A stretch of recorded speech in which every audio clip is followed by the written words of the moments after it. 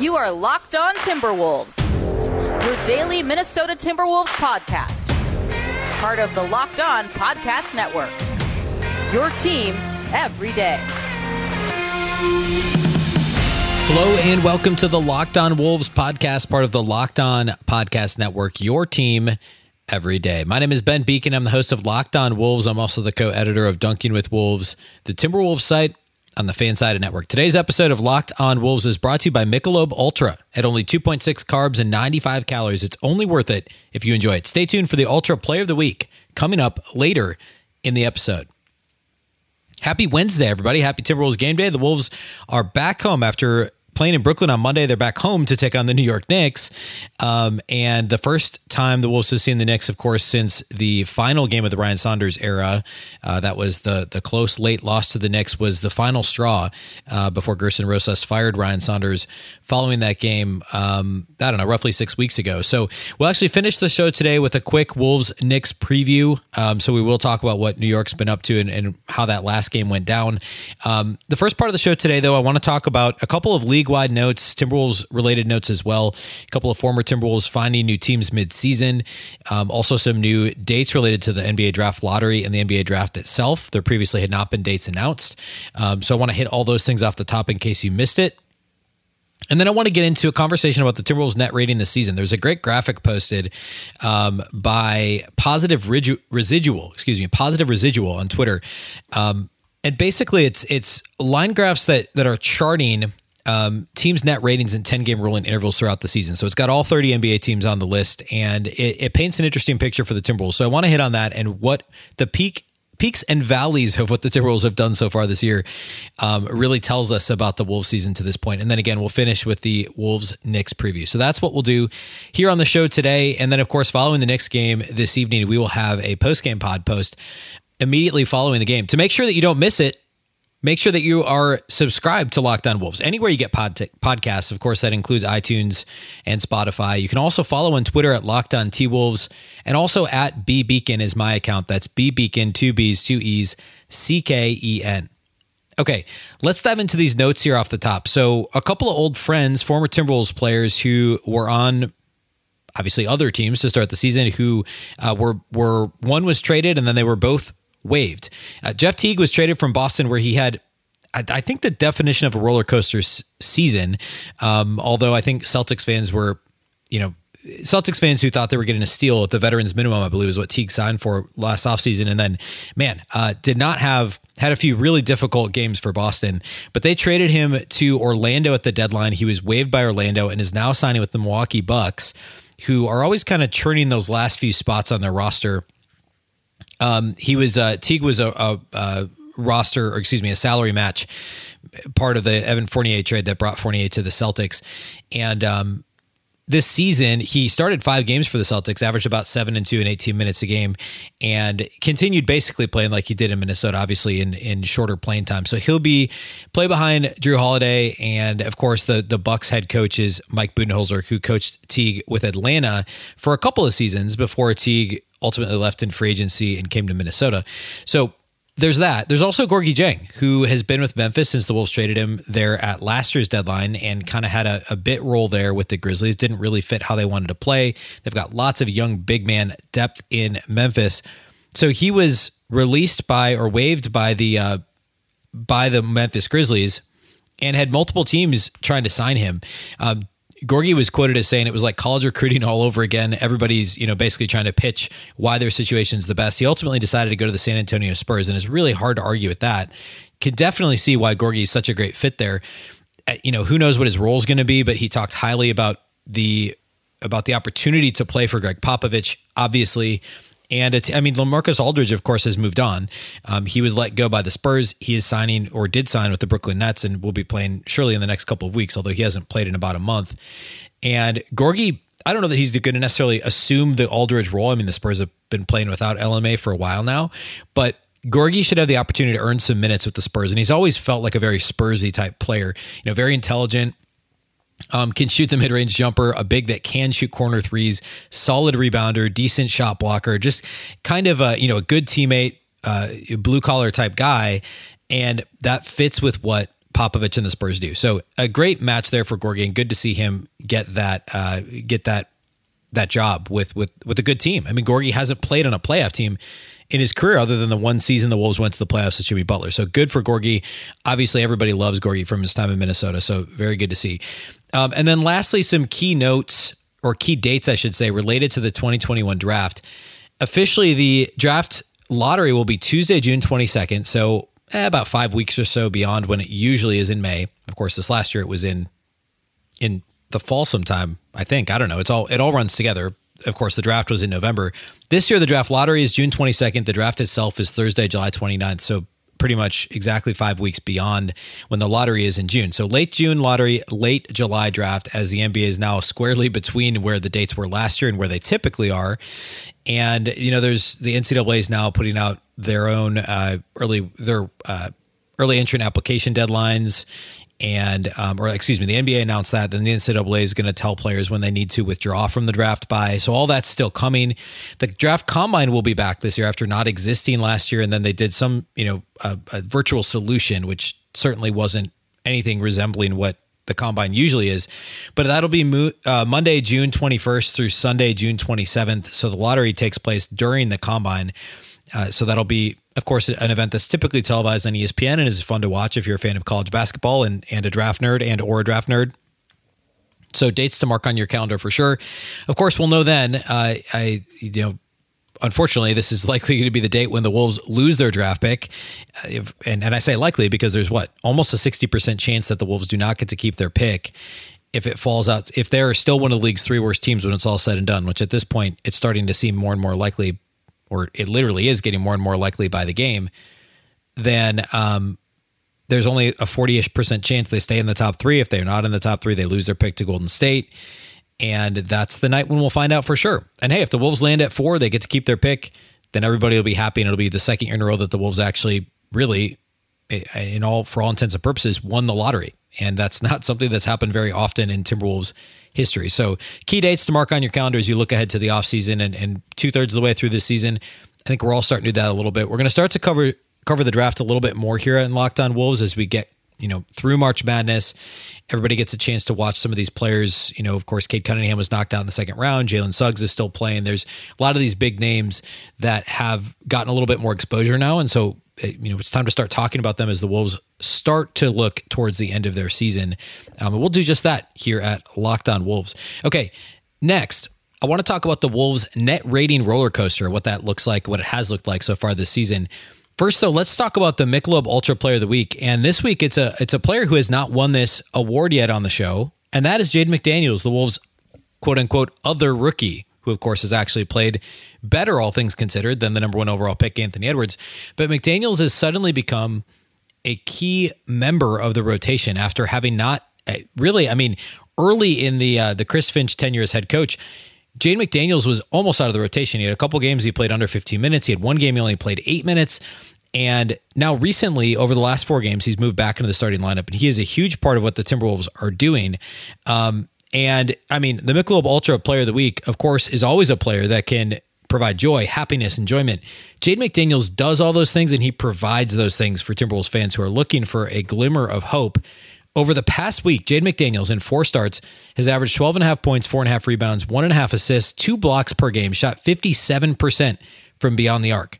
He's made 8 threes over the past week on 14 attempts, and he's shooting an insane 58.8% from the field and scored 13 or more points over the last 3 games. Again, as a member of the starting lineup, and I'm sure he will be moving forward for the foreseeable future. So a fantastic week for Jaden McDaniels, providing lots of hope for Timberwolves fans and continuing to embody the joy, happiness, and enjoyment that the Michelob Ultra Player of the Week always embodies.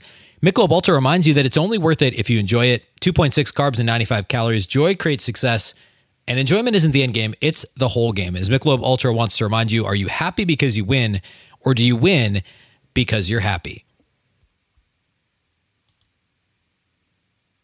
Get all the sports news you need in under 20 minutes with the Locked On Today podcast. Host Peter Bukowski updates you on the latest news in every major sport with the help of our local experts. Follow the Locked On Today podcast on the Odyssey app or wherever you get podcasts. Okay, let's talk about this net rating thing. So this is put out by Positive Residual. which is a Twitter account, sports analytics and strategy. They've been cited on Nylon Calculus, which is over at Fansided, Clean the Glass, as well as at The Ringer. And, fantastic resource, really. And they put out a graphic on, let's see, this was kind of middle of the day on Tuesday of this week. Net rating in 10-game rolling intervals. They note in the copy along with the graphic on the tweet that the Jazz, Sixers, and Clippers are the best in the NBA in terms of double-digit positive net ratings. The Cavs, Wolves, and Thunder are bottom 8, all with -8 or worse net ratings. According to Basketball Reference, the Wolves are 29th in net rating in the league. But what this graph does, or these charts, I should say, is it really kind of tells the narrative of the seasons. Like with Houston, you can tell, James Harden was traded roughly around the 20-game mark. Things tanked. They've been climbing up slowly since then in terms of net rating. Again, this isn't wins and losses. And the baseline, of course, is 0, and so that's clear on here as well. The Timberwolves have been below 0 all season long. In fact, outside of Detroit and Oklahoma City and in Cleveland, those are really the only teams that have consistently been below 0, a negative net rating throughout the season, and that's continued for Minnesota. The Timberwolves' peak, actually, in terms of, again, 10-game rolling intervals, is higher than Cleveland's and a little bit higher than OKC's. The crazy thing about this, and I'm in the middle of writing about this for Dunking with Wolves, is that peak of their season in terms of net rating is right about when they fired Ryan Saunders. Or just prior to firing him. Go back and look at the Timberwolves' schedule and their results just prior to Ryan Saunders firing. The Timberwolves had gone 13 consecutive games from the end of January to when Saunders was fired in mid-February. Let's see, the date he was fired on was February 21st. So almost 4 weeks without losing by double digits, which I understand is not that's not how we measure success. If you don't lose by double digits, it doesn't count as a win. I get that the close late losses were a thing, and it's part of the reason Saunders was fired. But there's a big difference between losing by single digits consistently and consistently getting blown out. And when you look at the rest of the season, that's the peak of the Wolves season. As disappointing as that is, that kind of the repetitive drumbeat of close losses was super frustrating in the moment. But look back on it, and I mean, I'm not going to say I'm looking back fondly on it, but I mean, this is, they beat the Cavs. They lost to the Cavs by 2. They lost to the Spurs by 3. They beat the Thunder. They lost by 2 to the Thunder. They only lost by 5 to the Mavs in a close game. They lost to the Clippers by 7. No shame in that. They lost to the Hornets by 6. They beat the Raptors. Overtime loss to the Pacers. There's this kind of, it was frustrating. It absolutely was frustrating. In the second to last game that Saunders coached, that was that 86-81, just hideous loss to the Raptors at Target Center after just beating them a week before. I mean, there were some bad games in there, but they were all close games over the past couple of weeks of Saunders' tenure. And this isn't an argument that, hey, Saunders shouldn't have been fired. I'm not trying to argue that at all. Just simply stating that how crazy is it when you look at the ebbs and flows of the season, the roller coaster that the season has been. Net rating is what we have to tell the story, because if you describe the season as a roller coaster, that implies that there have been high points. And outside of the 2-0 start, there really haven't been any high points. You're talking about Towns' injury. You're talking about Towns' COVID diagnosis. You're talking about Juancho's COVID diagnosis, Ricky Rubio missing games for health and safety protocols, and now Okogie, Jordan McLaughlin, all these guys recently. You're talking about D'Angelo Russell's injury. And Anthony Edwards, I guess, would be the only other thing that would be positive, the 42-point game, the win over the Suns. There have been a couple of good things along the way, certainly. The development of Jaden McDaniels, of course. But the record has largely stayed the same. The winning percentage outside of the 2-0 start, the Wolves were 2-6, 2-7 actually at one point. And then since then, the winning percentage has stayed roughly in that 25, peaking near 30% range. And it's been bad. There haven't been any peaks in this peaks and valleys. There haven't been any hills. There's no hilltops on this roller coaster, right? Not to this point, outside of the 2-0 start. And so when you look at the net rating graph that was put out by Positive Residual, it's at least, granted, the peaks and valleys are all below 0, right? They're below that baseline, that 0 net rating, but there's still an up and a down and a higher up and a further down. And now they're working their way back up in terms of net rating in these 10-game intervals. And that's the true roller coaster. even if the curve has them way lower than where they should be in terms of success, and they have not been successful this year by any stretch of the imagination, there have been ups and downs in terms of net rating and how they've played it. It paints the picture of, have they been competitive throughout the season? When have they been most competitive? And the answer is right before Ryan Saunders was fired. And nobody at the time, I shouldn't say nobody, most people at the time wouldn't have argued, hey, they shouldn't have fired Ryan Saunders. I mean, the team's record at the time of his firing was 7-24. So yeah, I mean, you get fired if your team goes 7-24. Now they're 4-12 since then under Chris Finch, which is only slightly better than the winning percentage that Saunders had. Basically the same. And the schedule's actually been a little bit easier overall. So again, the point of this isn't to argue that Saunders shouldn't have been fired or anything of that nature. It's just to point out that there have still been peaks and valleys, even if they've all kind of remained, below sea level, I guess, if you will. And this net rating chart on Twitter does a really good job of showing that. Some of the more interesting ones, I mentioned Houston, where it's very clear you can see what happened there. Miami, of course, with the terrible start, the injuries, Butler being out, and then their steady climb since then. Dallas, also a terrible start, their terrible defense, and then more recently, I guess there's been a slight downturn, but for the most part, climbing since then. Phoenix with a hot start, a little bit of a downturn kind of gradually since then. Utah, they're still one of the league's best teams, but their net rating kind of tanked over the past few weeks. And now they're working their way back up. They're back to a plus 12. So kind of fun to look at these. And just seeing them in these 10-game intervals and in this graph form is really intriguing. So be sure to head over to Positive Residual on Twitter. It's at PResidual. P as in positive, residual on Twitter. So go check out that chart. Okay, I want to wrap the show today by talking about the matchup against the aforementioned New York Knicks on Wednesday night at Target Center. So that's what we'll do next. First, though, let's talk about our great friends at Built Bar. Of course, I've been talking about Built Bar now for well over a year. It is the protein bar that tastes exactly like a candy bar. Every single Built Bar has 100% chocolate. They're all low calorie, low sugar, high protein, high in fiber, and they taste amazing. We're just wrapping up Built Bar Madness. In fact, the championship is this Thursday on the 1st.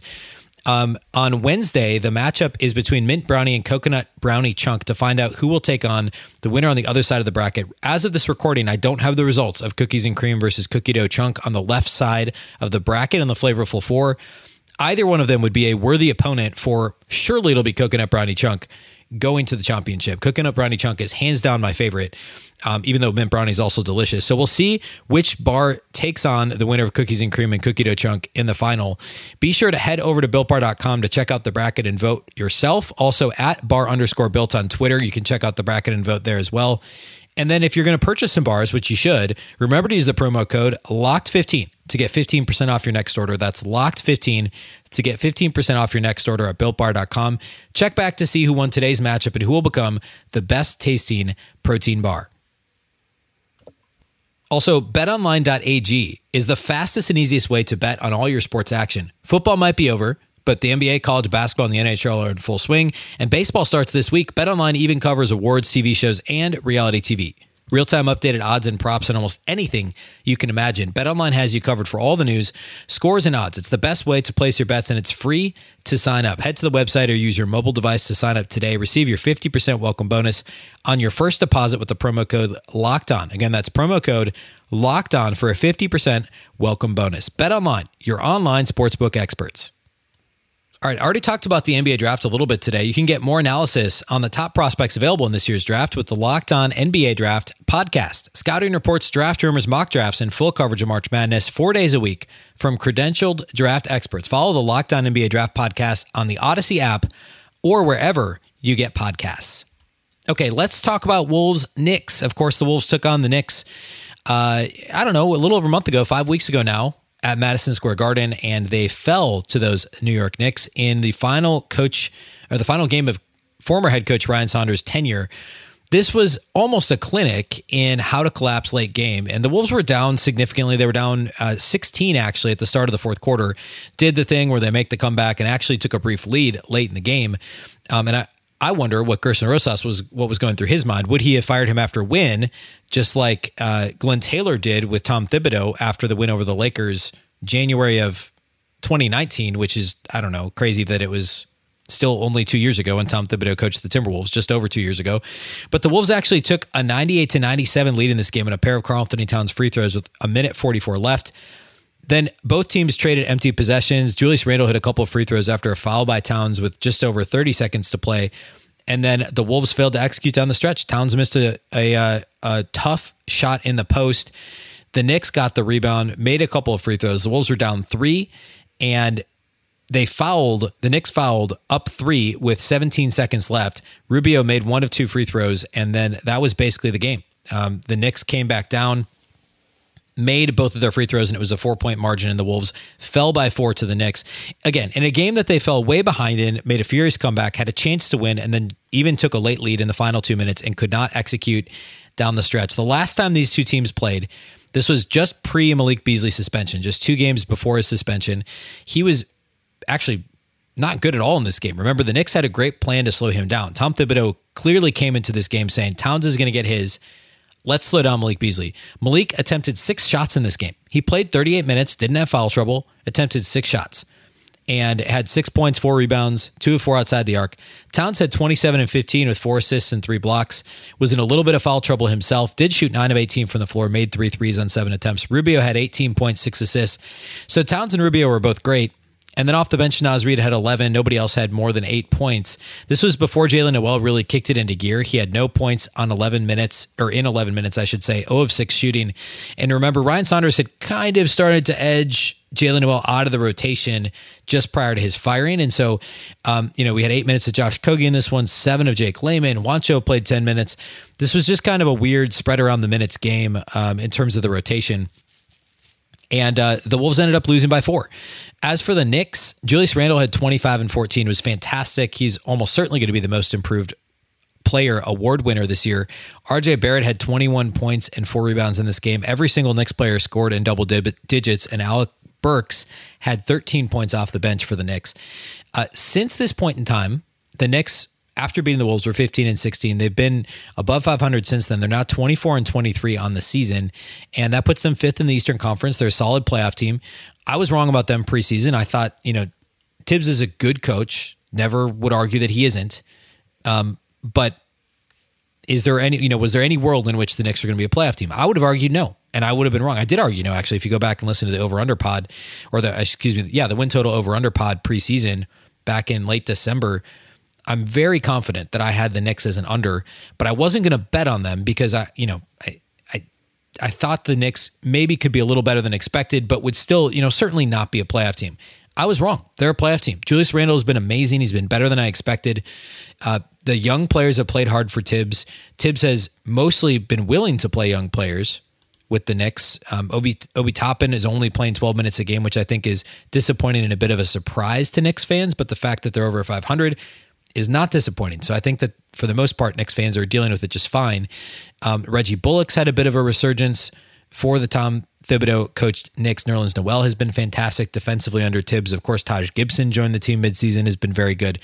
More recently, Mitchell Robinson was ruled out for the season with a foot fracture, and that's a huge blow. He was arguably their best player this side of Julius Randle during the first part of the season because of what he brought to the floor defensively, much more so than on offense. But he had such an impact defensively, it was not crazy to make that case.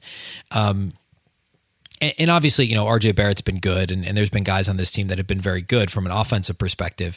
But the defense of Mitchell Robinson was significant. The rebounding impact that he brought to the game for a team that overall, is a good rebounding team. But again, Mitchell Robinson was a big part of that. Derrick Rose is questionable. Of course, he joined the Knicks midway through the season after starting the year with the Pistons. He's only played in 12 games for the Knicks, averaging 13 points a game, shooting 44% from 3, shades of Derrick Rose's second season in Minnesota, or at least the way that season started. And he's questionable to play against the Wolves on Wednesday night. So we'll see if he's available for the Knicks. So all things considered, this is a tough matchup. I mean, the Knicks are a good team. They're better defensively than they are offensively. They're a top 5 defensive team. They've been bottom 10 offensively all season. But again, without Mitchell Robinson, they're a little bit less dynamic defensively. Although Nerlens Noel has been very good and Taj has done well in a limited role off the bench for them. So a difficult matchup for Minnesota. Certainly a winnable game. A team that's hovering around 500 and has maybe outperformed what they're able to do. They do play at the league's slowest pace. So it does play into the Wolves' hands to try and play as fast as possible against the Knicks. And the Wolves remain one of the league's faster paced teams. They have the ability to do that. The tricky thing is that the Knicks are a really good rebounding team, both defensively and offensively. So the Wolves need to make sure that they're still crashing the glass and securing rebounds before they're taking off down the court. The defensive-minded, slow-paced Knicks is such a weird throwback, and the fact that it's coached by Tibbs, it'll be really interesting to see how this one plays out, because I think Chris Finch, there could be a bit of a chess match with how Tibbs wants to slow down Malik Beasley, who of course has struggled in his 2 games back from his suspension and struggled the last time the Wolves faced the Knicks, and also Towns, who teams have been doubling relentlessly over the past several weeks. How will Tibbs choose to guard those guys? They held the Wolves under 100 points in their win over Minnesota last time around. So Tibbs will no doubt have an interesting game plan ready to go. Chris Finch is something of an offensive mastermind, so we'll see what he puts together to counter that. And hopefully we move ever closer to D'Angelo Russell rejoining the team, or I should say getting on the court with the team as he continues to practice, get on court workouts in. Hopefully, we're only a few days away from seeing D'Lo back on the floor. And also Josh Okogie, wish him well. Of course, he's still in the COVID-19 health and safety protocol. So at this point, they both are not likely to be available on Wednesday. But that could always change between when I'm recording this and when the game takes place. Of course, be sure you're subscribed to Locked On Wolves, wherever you like to listen to podcasts, including iTunes or Spotify. We'll be back with the post-game pod following Wolves-Knicks on Wednesday, win or lose. We'll do game takeaways, game flow, and individual studs and duds from the game. So be sure you're subscribed wherever you prefer to listen to podcasts. You can also follow in Locked On T-Wolves on Twitter and also at BBeacon. I live tweet a little bit during games, provide some commentary. So be sure you're following at BBeacon, 2 B's, 2 E's, CKEN. A reminder that today's episode of Locked On Wolves was brought to you by Michelob Ultra at only 2.6 carbs and 95 calories. It's only worth it if you enjoy it. That's all we have for you today here at Locked On Wolves. Thanks again for listening. Of course, we're part of the Locked On Podcast Network. The Locked On Network is all your local experts on the biggest stories. We'll be back after the game Wednesday. Once again, I'm Ben Beacon. This is the Locked On Wolves podcast, and we'll catch you next time.